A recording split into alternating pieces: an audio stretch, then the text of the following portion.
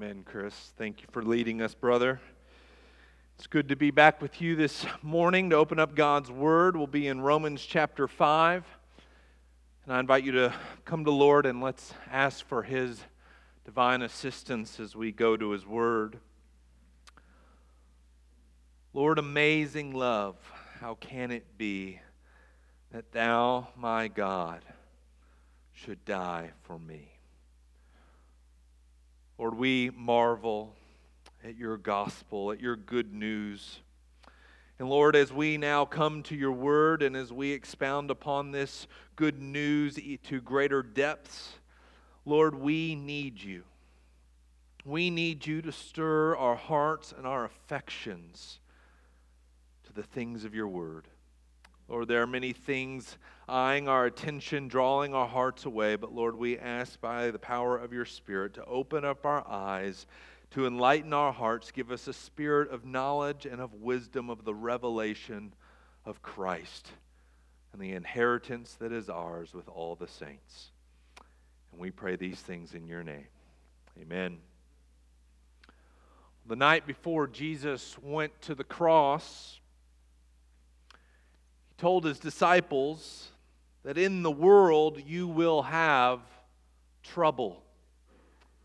But take heart, I've overcome the world.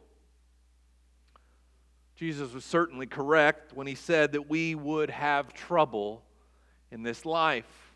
Very few of us would need convincing of that reality. But what, maybe on the surface, are we to make of His words? Take heart, I've overcome the world. What kind of comfort is that? On the surface, it may seem like telling someone, you're about to lose your job, but take heart, I'm going to get a promotion. That would not be much of an encouragement. But that's not at all what Jesus was trying to convey. This is not the hope that Jesus was offering to His disciples or the hope that He was offering to us who read His Word. No, the hope that Jesus offers, and the point of that passage is that our hope is integrated in Jesus' life. That Jesus' victory ensures ours. This morning in Romans chapter 5, we're going to be in verses 1 through 11. I think Paul takes this theme that there will be trouble, but take heart, Jesus has overcome the world. And he goes into greater detail as to what I think Jesus was saying to His disciples in John 16. Here in this passage, we're going to see that true hope comes through our Lord Jesus Christ, and specifically what He has accomplished for us. And therefore, even though in this life we will have trouble, we can rejoice because we have hope. However, I think it's that truth, rejoice in our hope, that can often be difficult, especially when the trouble is at its highest. How do we rejoice in hope? Particularly when life, it seems, can sometimes seem hopeless. The struggle is exasperated for us in the culture that we live in, a culture which bombards us with false hopes in every direction that we turn. It's interesting that last year there was a study done on the effects of social media. And those who have heavy social media usage also have increased depression. Research concluded that exposure to highly idealized representations of peers on social media elicits feelings of envy and the distorted belief that others lead happier, more successful lives. Social media, it's an interesting phenomenon, isn't it? It's as if all of life gets condensed into 140 characters. And it just goes fast as you go through. Or if you're on Facebook, it's the endless scroll to nothing. And you just keep doing it. But when I look at that, it's really just a condensed pressure cooker of false hope. Not saying the things that we all post up there are necessarily worthless, but we don't give a full picture of our life on there. And that can even happen when we're at work. We see other people, or even the shoulders we rub against here at church. Can't tell you how many times I've spoken to an individual or family who was withdrawn from church, and just to find out, they said, well, we're just going through a lot of trouble. And it just doesn't seem like anybody else feels what we feel. They have a distorted view. Because if we were to sit down with each and every one of us, we could open up our hearts. And we could say, in this life, I have trouble. Thinking of the culture again, many of the commercials on TV or radio are just selling us over and over a distorted dream of happiness. Movies, music, TV show us or present to us an idealized life or family or adventure, which often breeds discontentment and a distorted belief that most people out there are having a better time than me. I must be missing something. I wonder how much money and time that we give trying to attain that which will never truly satisfy. It's my prayer this morning that as we explore verses 1 through 11, that we will leave here with not a superficial joy, not a superficial hope, but we would have the eyes of our hearts enlightened to understand the hope that we have will not disappoint. It's a hope that's not based on a distorted view of reality, but it's a hope that's based upon the God who raises the dead and who is the Lord over every rule and authority and power and dominion in this age and in the age to come. And so this morning I asked our Lord to open up our eyes to see the object of our hope. Let us see what our hope truly is, the grounds of our hope, and that we may leave with an assurance of hope. So this morning, in verses 1 through 11, we're going to see the object of our hope, the grounds of our hope, and the assurance of our hope. Paul begins to put into focus our hope as he starts in verse 1. He says, therefore, since we have been justified by faith, we have peace with God through our Lord Jesus Christ. And through him we also have obtained access by faith into this grace in which we stand, and we rejoice in hope of the glory of God. Here in verse 1, Paul is transitioning his exposition of the gospel, and he summarizes pretty much all of chapters 1 through 4 in this statement. Therefore, since we have been justified by faith. That is the great truth of the gospel in the Lord Jesus Christ, that through faith in the Lord Jesus, we have our sins forgiven.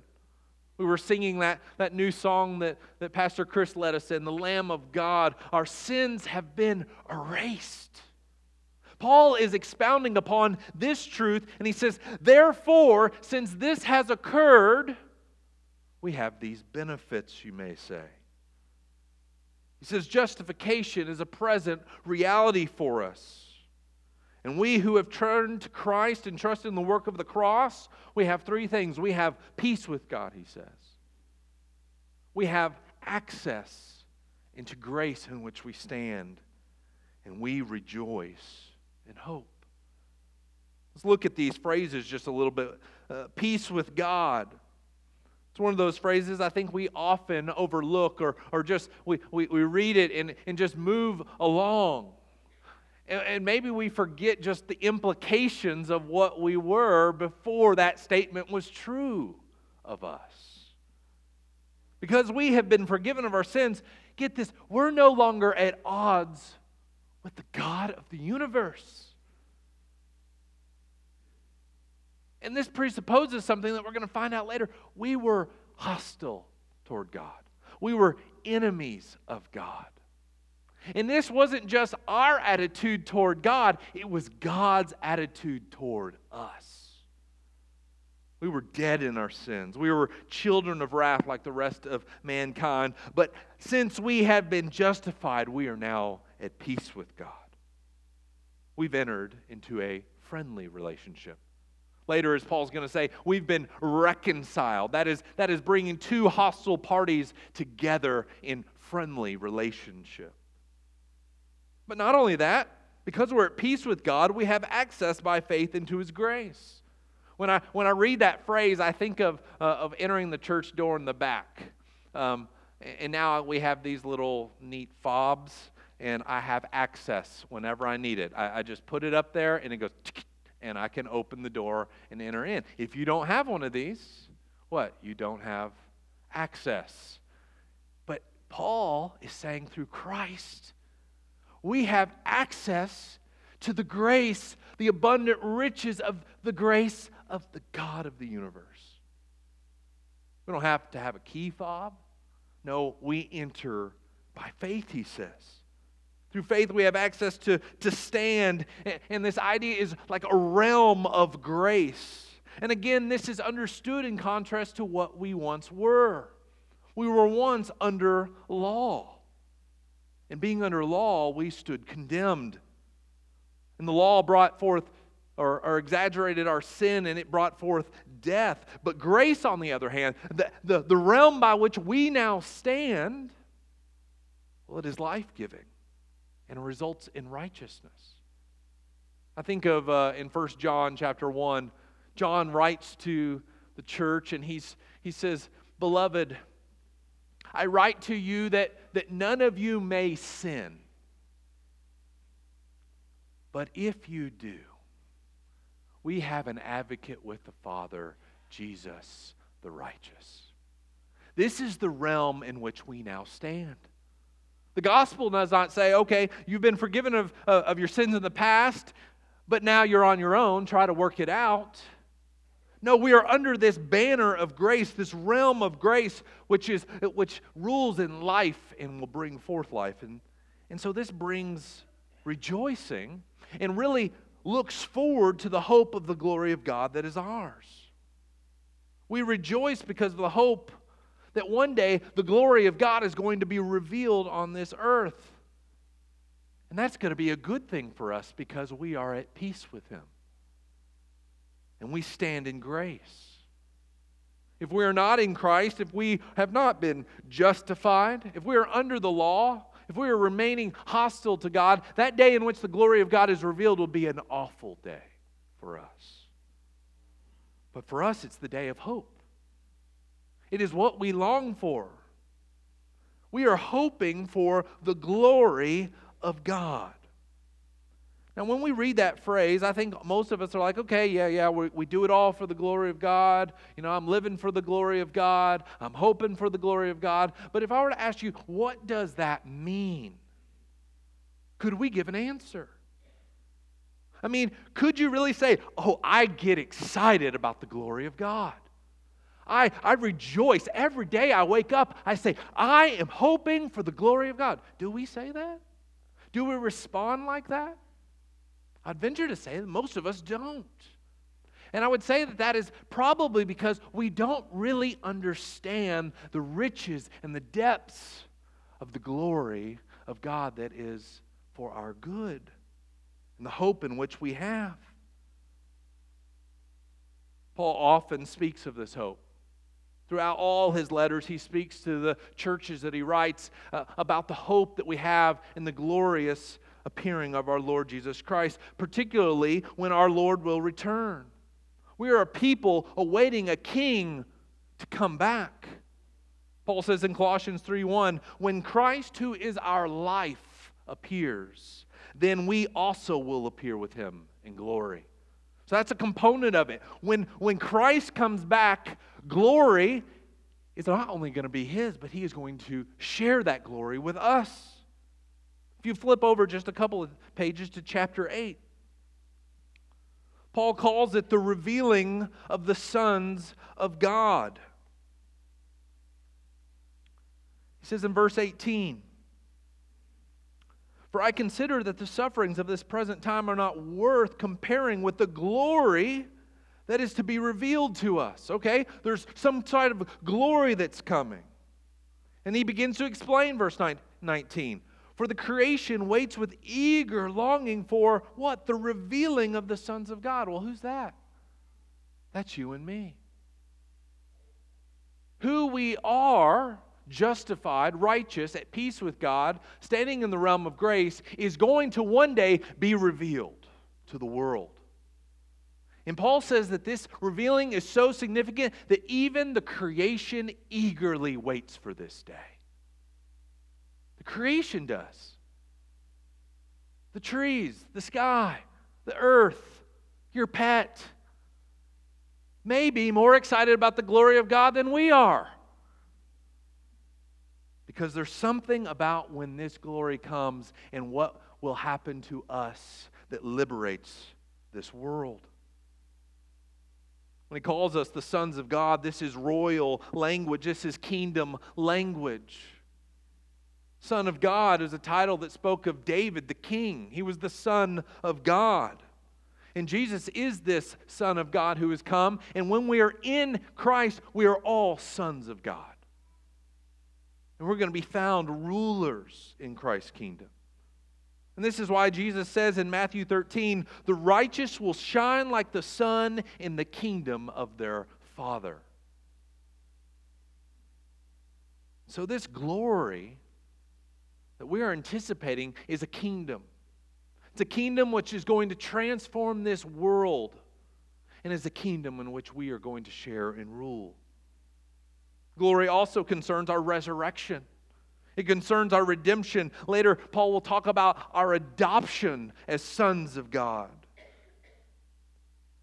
And so therefore, our present mortal bodies, which what? They are falling apart. The older we get, the more we realize it. And what does the world say? Hey, take more of this so that you can be in denial of this reality, right?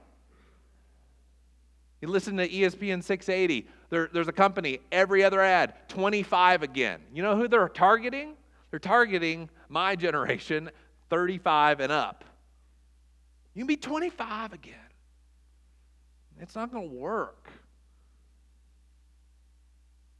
Maybe for a while, but that hope will disappoint.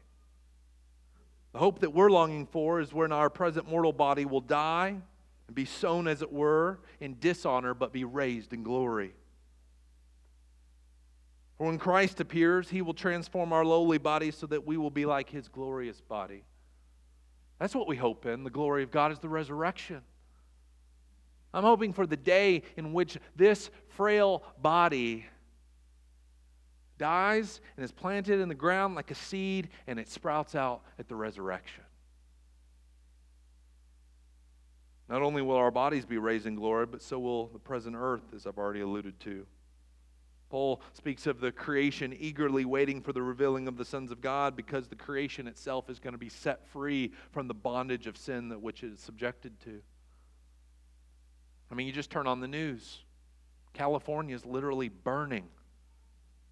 Hurricanes are coming in rapid succession.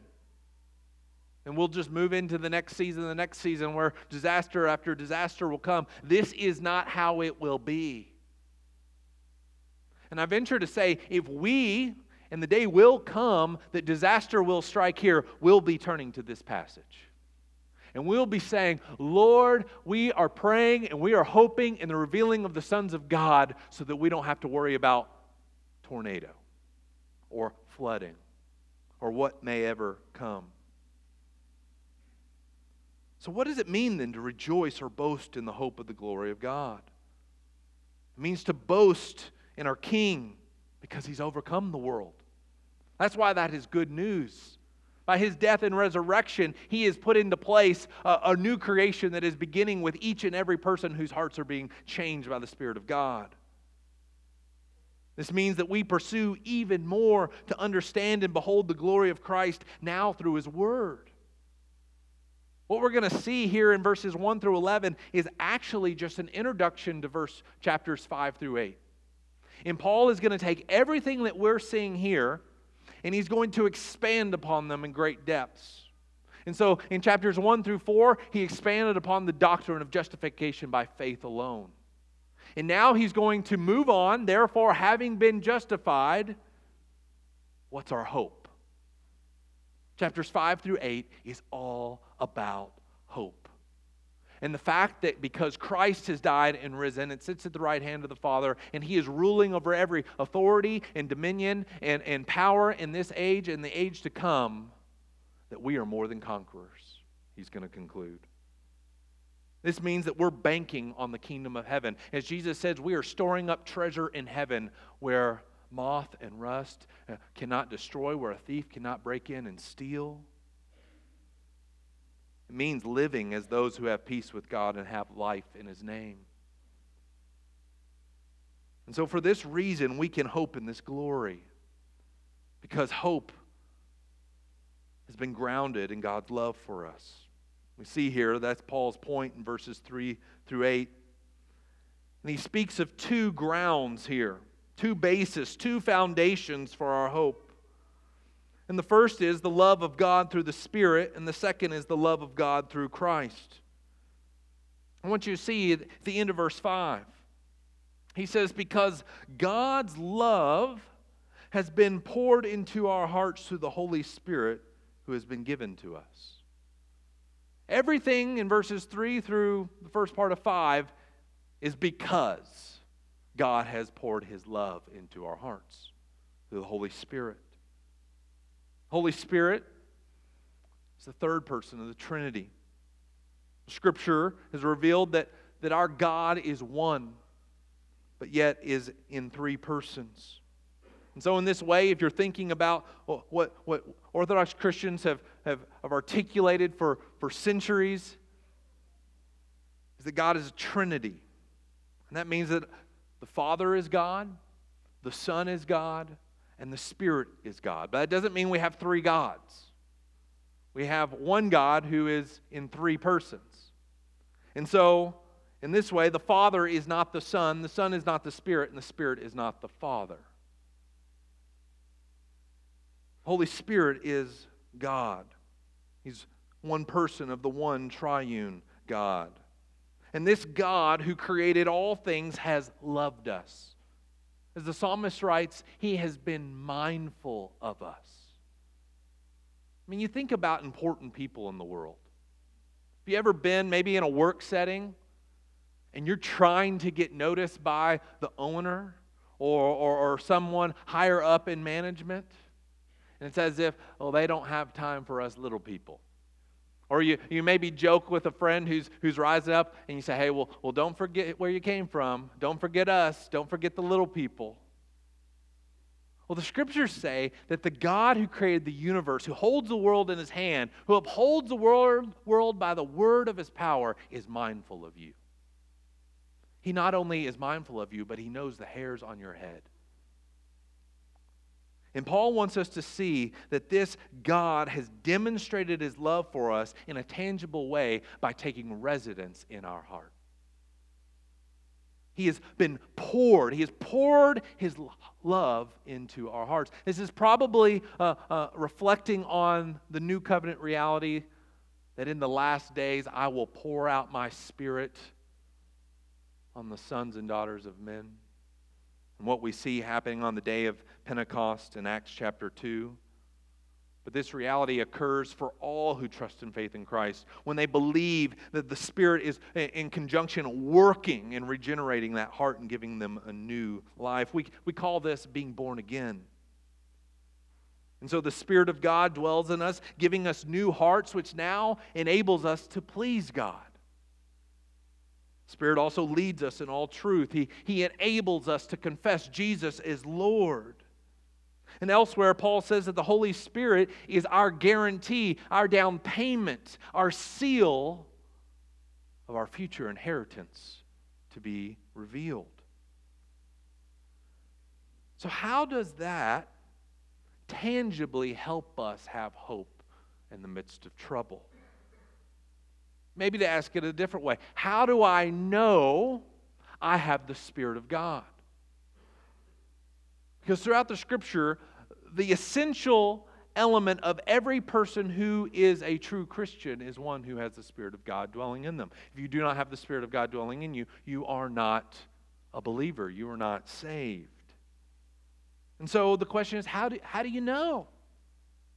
And Paul is seemingly saying, hey, we have hope in the glory of God, and this hope is sure because God has poured out His love in us by giving us the Spirit. Okay, Paul, so how do I know that I have the Spirit?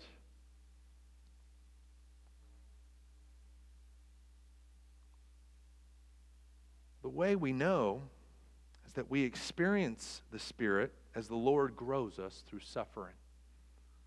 This is what he's going to get at. I've kind of jumped the gun and gotten us to the end of the verse, but look in verse 3. Actually, back up to verse 2 where he says, and we rejoice in the hope of the glory of God. So we rejoice, we boast, we have our glory in the hope of glory. But verse 3 says, but not only that, but we rejoice in our sufferings. Huh? How does that mesh? How does that work? And not only do we rejoice in sufferings, but we rejoice in the work that it does. Why on earth would we do such a thing? Why would we rejoice in our trouble? Well, the point is not that we rejoice in the suffering itself, but notice why we rejoice. Because we know something. We rejoice in our sufferings knowing that. That's the joy part. We know what our suffering is doing. And if we are a Christian, the Spirit of God is alive and well in us, and if you have trusted in Christ, the Spirit of God dwells in you, and you have the full Spirit. It's not like you kind of wane on and you got to go to the pump and fill up and get some more Holy Spirit in you. That's not how it works. You've been baptized into Christ. You have the Spirit of God in you. And so if you have the Spirit of God in you, this is how the Spirit of God works in your life to produce hope. Number one, suffering produces endurance. Suffering produces endurance. You see that here. Not only do we rejoice in our sufferings, or not only that, we rejoice in our sufferings knowing that suffering produces endurance. Produces endurance. It's like a runner, right? If you run or you played sports of any kind, you push your body past its breaking point. You're always pushing further and further. I have a really gross story about that, but I'll spare you. But the point is, you push your body through suffering, and the next time you can do that. You break through that wall. And so in a similar way, our sufferings in this life toughen us up. They toughen up our souls so that we're able to withstand the challenges that life brings. And here's what the Spirit of God does in us. The Spirit of God preserves and keeps us through these trials so that we grow stronger in faith. And that's why he says, and so endurance produces character. The term character refers to something being tested and to be found genuine, to be proven. James speaks of this in James chapter 1 and says, consider it all joy, my brothers, when you encounter various trials. Why? Because they express the genuineness of your faith. And so in other words, after one endures many difficulties, you build up an endurance in what it looks like to have faith.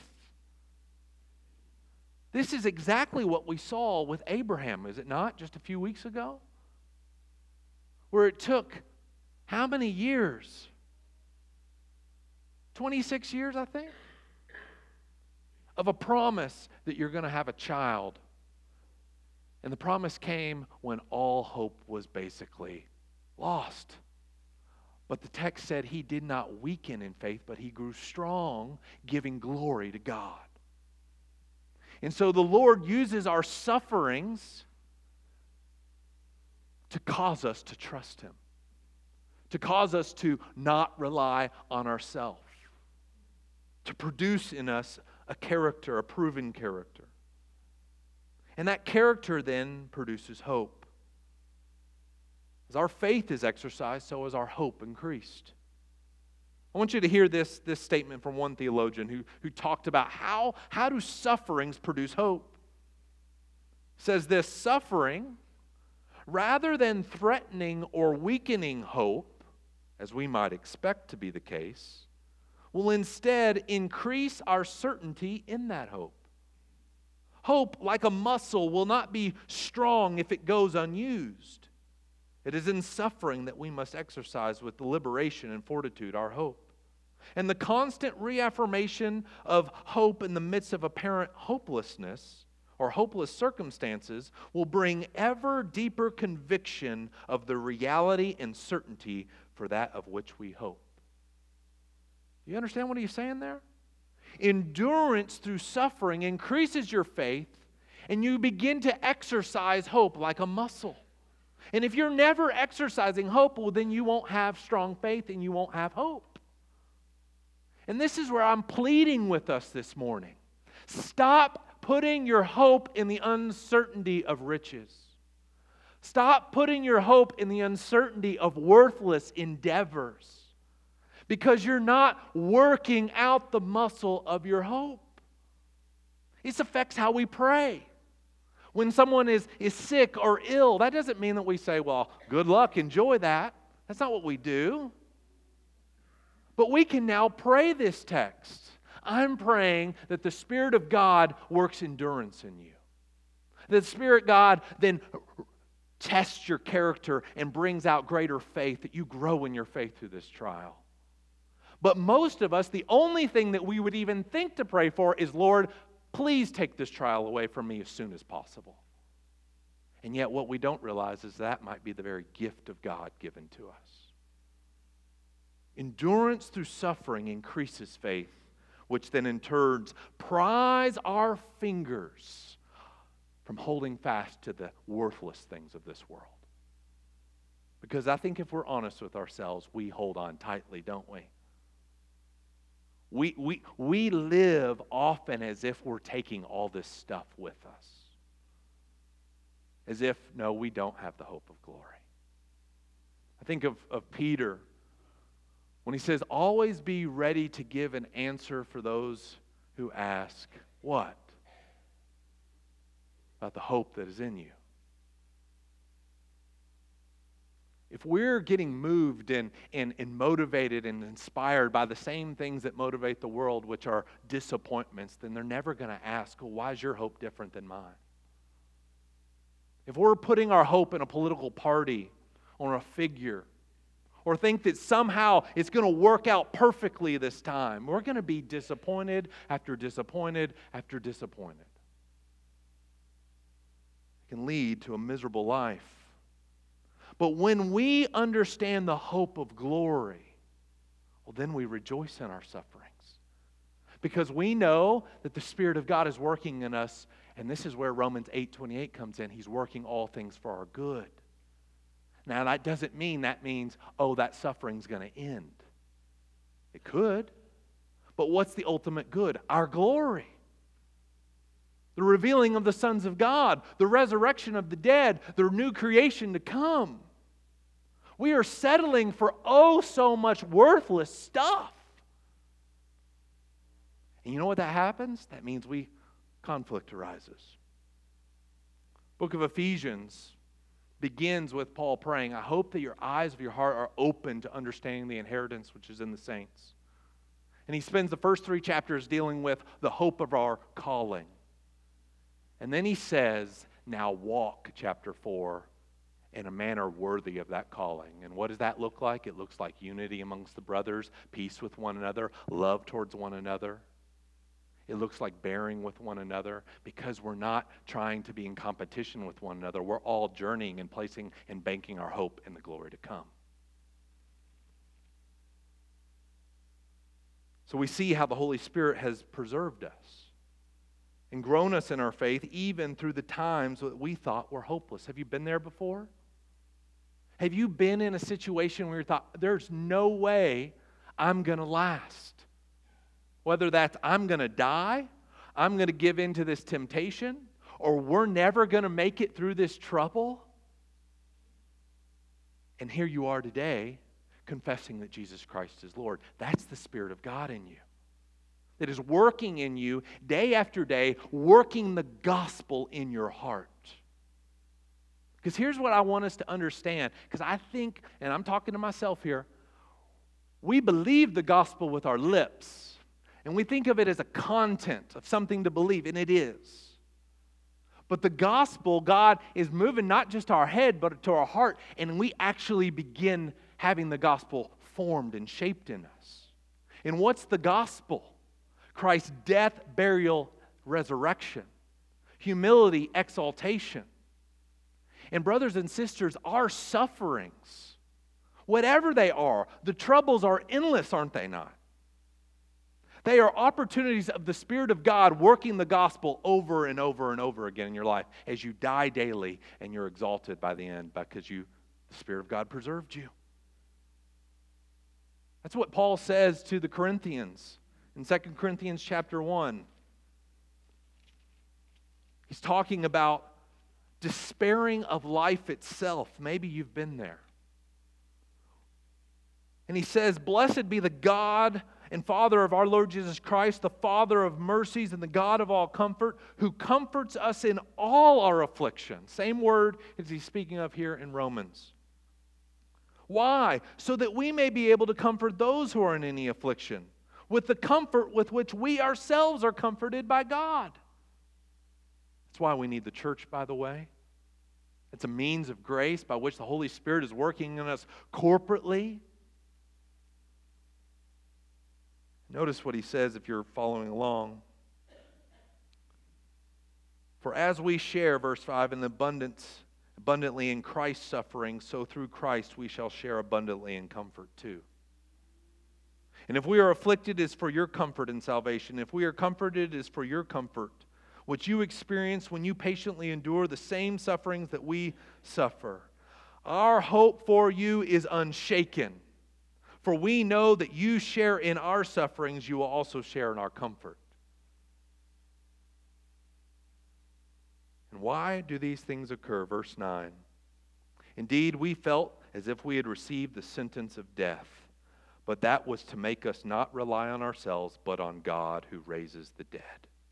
And He delivered us from such a deadly peril, and He will deliver us.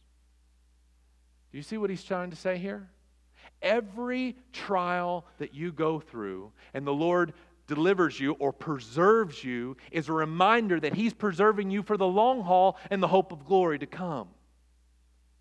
So that means that even when death is knocking at its door, we can say, "Death, where's your sting?"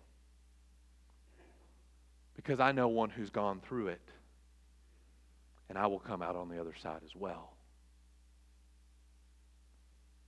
So Paul concludes Romans 8 saying this: in all these things we're more than conquerors through Him who loved us. It says, "For I'm sure that neither death, nor life, nor angels, nor rulers, nor things present, nor things to come, nor powers, nor height, nor depth, nor anything else in all creation will be able to separate us from the love of God in Christ Jesus our Lord." What's he talking about? He's talking about the love of God that's been poured into our hearts that preserves us and keeps us. And through the whole time, we are always coming back to the Lord and saying, "You are the Lord, and I'm hoping in the glory to come." Only believers do that. Now, what happens when suffering comes and those fall away? Well, it tested the genuineness of their faith. You see how that works? Again, in 1 John 2:19, those who are no longer with us, that is only to show that they were never of us. The Spirit of God preserves those whom He's saving. How do you know that God's love has been poured into your heart through the Holy Spirit? Because you still believe after all this, whatever this is. You're still here. I love saying that to people when I'm counseling them. Especially over a long period of time, and we've gone through several trials, and they say, "I can't make it through this one." I said, "That's what you said last time. And you're still here. And you still love Jesus. That's not you keeping yourself. That's the Spirit of God poured in your heart keeping you. And that now produces hope that you're going to make it through this as Paul will say, momentary and light affliction. But ultimately, He's going to carry you to the end. And that's how we encourage one another, by the way. We don't kick each other when we're down. Say, get up, suck it up. I've been there, you can do it. It's not what we do. We go back to these texts and we begin encouraging one another with these words. All right, I've blown up all my time with this, so we're going to move into the other ground and maybe close here. Hope is produced through the love of God by giving the Holy Spirit, but also the love of God through Jesus Christ. If you're back in Romans 5, we see this. 4, that means he's further explaining why we have hope. He says, while we were still weak, at the right time, Christ died for the ungodly. For one will scarcely die, verse 7, for a righteous person, although perhaps for a good person one would dare even to die. But God shows His love for us in that while we were still sinners, Christ died for us. What's He doing here? It's kind of an interesting statement, at least verse 7. For one will scarcely die for a righteous person, though perhaps for a good person one would dare to die. There's a lot of ink spilt trying to figure out, well, who's the righteous person, who's the good person, or are they the same thing? The details are difficult to get, but I think the bigger picture we understand. There are scenarios, though rare, that one would die for another. Maybe a family member or a close friend.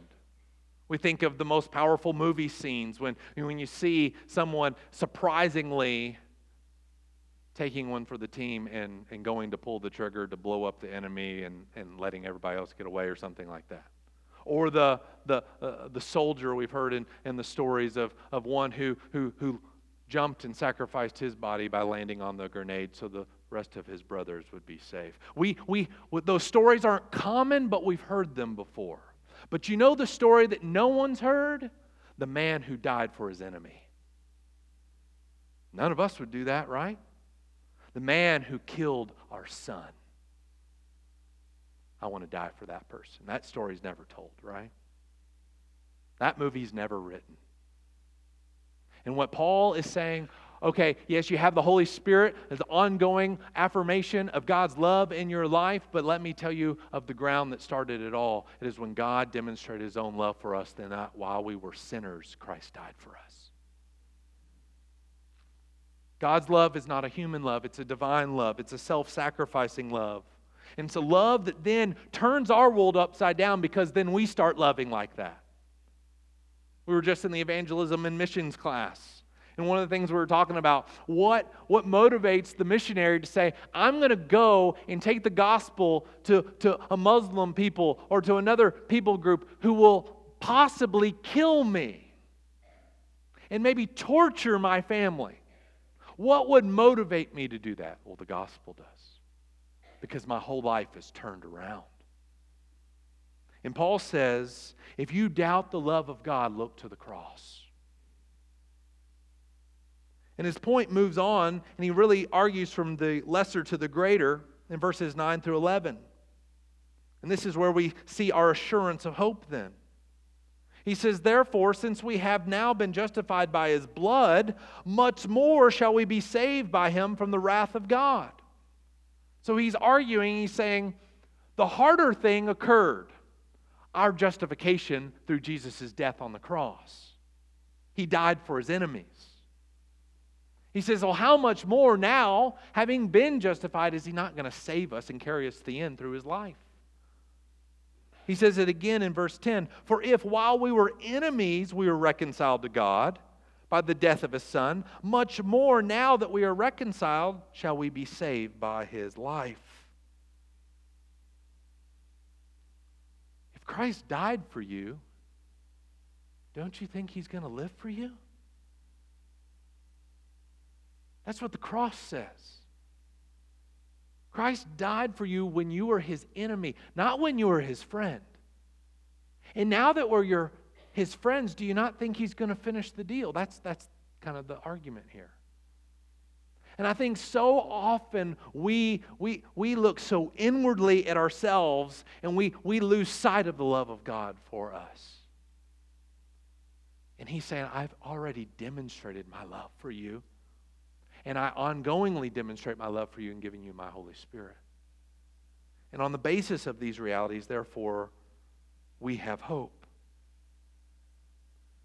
And so our entire life, brothers and sisters, and this is where we're ending, our entire life is shaped by the good news. It's not just something you think. It's not just something you say.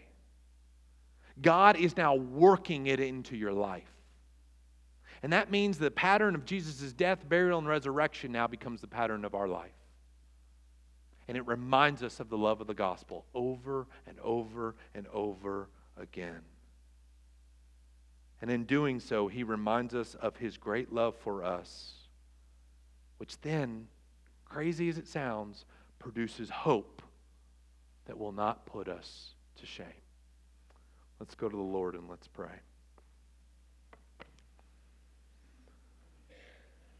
Lord, these are difficult truths, especially if we are undergoing trial, trouble in our life. But Lord, I pray for us, I pray for this church and whatever trouble will come our way, Lord, that you will preserve us. And Lord, that you would test the genuineness of our faith and that it would become out to be found good, worthy, approved. And Lord, that as our faith is tested, it is worked out. Lord, that you would give us greater and greater amounts of hope.